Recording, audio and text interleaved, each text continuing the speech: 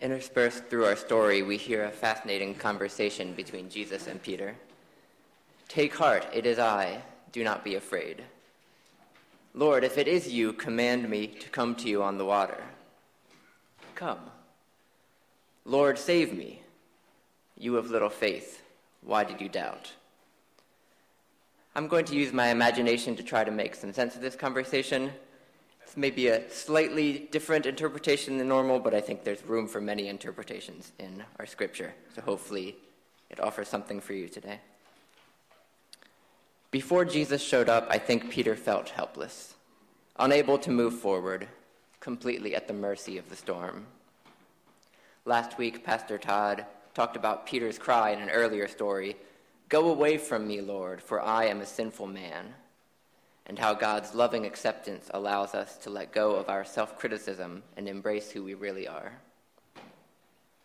But we know that this journey isn't once and done, and I wonder if the experience of the storm woke up Peter's inner critic. He's been following Jesus, listening to his teachings, watching him perform miracles, most recently, as Maynard said, feeding over 5,000 people with 5 loaves of bread and 2 fish. But now Peter's exhausted, in the dark, powerless. Perhaps wondering why Jesus allowed this to happen. Perhaps feeling that being unable to overcome the storm is a reflection on his faith. And all of a sudden, Jesus appears in the middle of the storm. So what do we make of Peter's response? "Lord, if it's you, tell me to come to you on the water." I think Peter saw Jesus as the opposite of everything that he's feeling.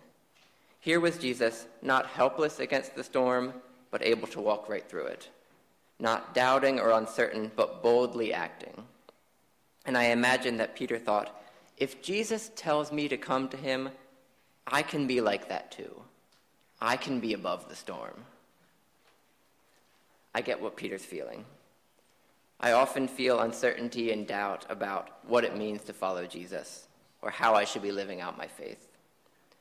And along with this doubt, I have a persistent fantasy of some future version of myself who boldly acts out my faith without any fear or doubt or misgivings, who knows the right thing to do and does it without hesitation. The details of exactly how this fantasy Peter does his faith are fuzzy, but the point of the fantasy is that I imagine if I could do it, everything would be all right, and it would erase any self-critical feelings of not doing it right or not being faithful enough. So when Peter sees Jesus, I think he has a fantasy kind of like this. And Peter goes for it. He steps out of the boat, and the water holds him. But it doesn't go as planned. Out on the water, he's in the storm, pushed by the wind, slapped by the waves, only now without the safety of the boat. Where he'd hoped to gain power over the storm, instead the storm is too much for him, and he sinks. And only now he finally cries out, "Lord, save me." And Jesus is right there. Immediately, the text says, Jesus reached out his hand and caught him. And as Jesus pulls Peter out of the water, he says, "You of little faith, why do you doubt?" I don't actually think Jesus is chastising Peter for sinking. I don't think he's saying Peter shouldn't have needed rescuing. Instead, I think Jesus is calling Peter to a deeper understanding. I think he's saying something like this. "Peter, what are you trying to prove? Did you think if you had enough faith you'd be free from the storm? Peter, I didn't do this miracle to be free from the storm. I did this miracle to go into the storm because I saw you in trouble and I wanted to be with you. The only faith you need is trust that I'm here to rescue you." We have a very literal rescue in this story. Jesus rescues Peter by pulling him out of the water and rescues all the disciples by calming the storm. But I think there's another deeper rescue going on too. To help get a sense of that, we're going to take a little detour through the psalm. Psalm 22, which Rhoda read earlier, we heard words of praise that come from the end of the psalm, but it's actually a psalm of lament. The opening verses are, my God, why have you forsaken me?" Why are you so far from saving me from the words of my groaning? O my God, I cry by day, but you do not answer, and by night, but I find no rest. Starting at this place of darkness and lament and then ending in praise is a common pattern in the Psalms. And it's a pattern that for a long time I didn't understand. The two felt disconnected, and the praise felt like it was kind of forced and tacked onto the end. I finally saw the connection between lament and praise thanks to a song called Rejoice by Julian Baker. Baker is a current indie songwriter, and this song is not particularly a church song, but it's one of the best examples of a modern-day psalm that I've ever heard. Like so many of the psalms in the Bible, it contains a lot of darkness and then moves from that darkness to praise. Baker sings very directly about her addiction, about struggles with self-worth, and then she starts singing about rejoicing. And there are a few lines that hinge between the two. Most clearly, she says, I know there's a God, and they hear either way. This song helped me understand that the psalmist doesn't praise God in spite of their lament or unrelated to their lament, but specifically because they voiced their lament, and in doing so, they found the God who hears. Chris is going to play the song now, and the words will be up on the screen. Sorry, 1 second. Listen for the point where Julian sings about being heard and known by God, and how this brings her to rejoice.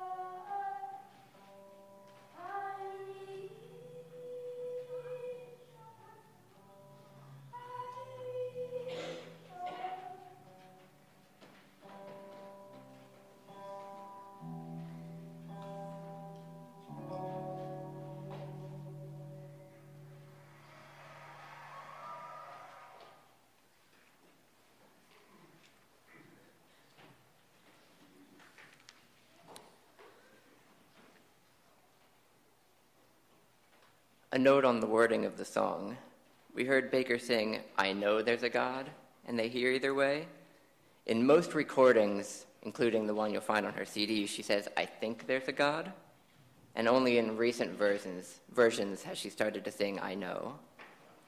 There's a specific live recording that I didn't use because the audio is not as good, but she sings first, "I think there's a God," and then pauses for a few bars of music and says, "I know there's a God." I have no idea whether this was planned or spontaneous, but I see it as a signal that the shift from "I think" to "I know" is an organic one that grows out of the singing. It's in bringing her darkness to God again and again and again, and being heard again and again and again, that she gains the certainty that God is there. I'm struck that walking on water didn't get Peter to Jesus. They didn't meet until Peter sank and cried out for help. And then immediately, Jesus' hand is around Peter's.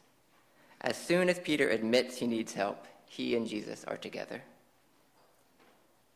Jesus rescues Peter from the water, yes, but he also rescues Peter from his attempt to break free from fear and doubt by proving he's above them. These kinds of attempts don't get us closer to God. It's in admitting that we're overwhelmed by the storm, admitting that it's too much for us, that we find the God who leaves the safety of the mountain to walk out onto the water, into the storm, to come and rescue us.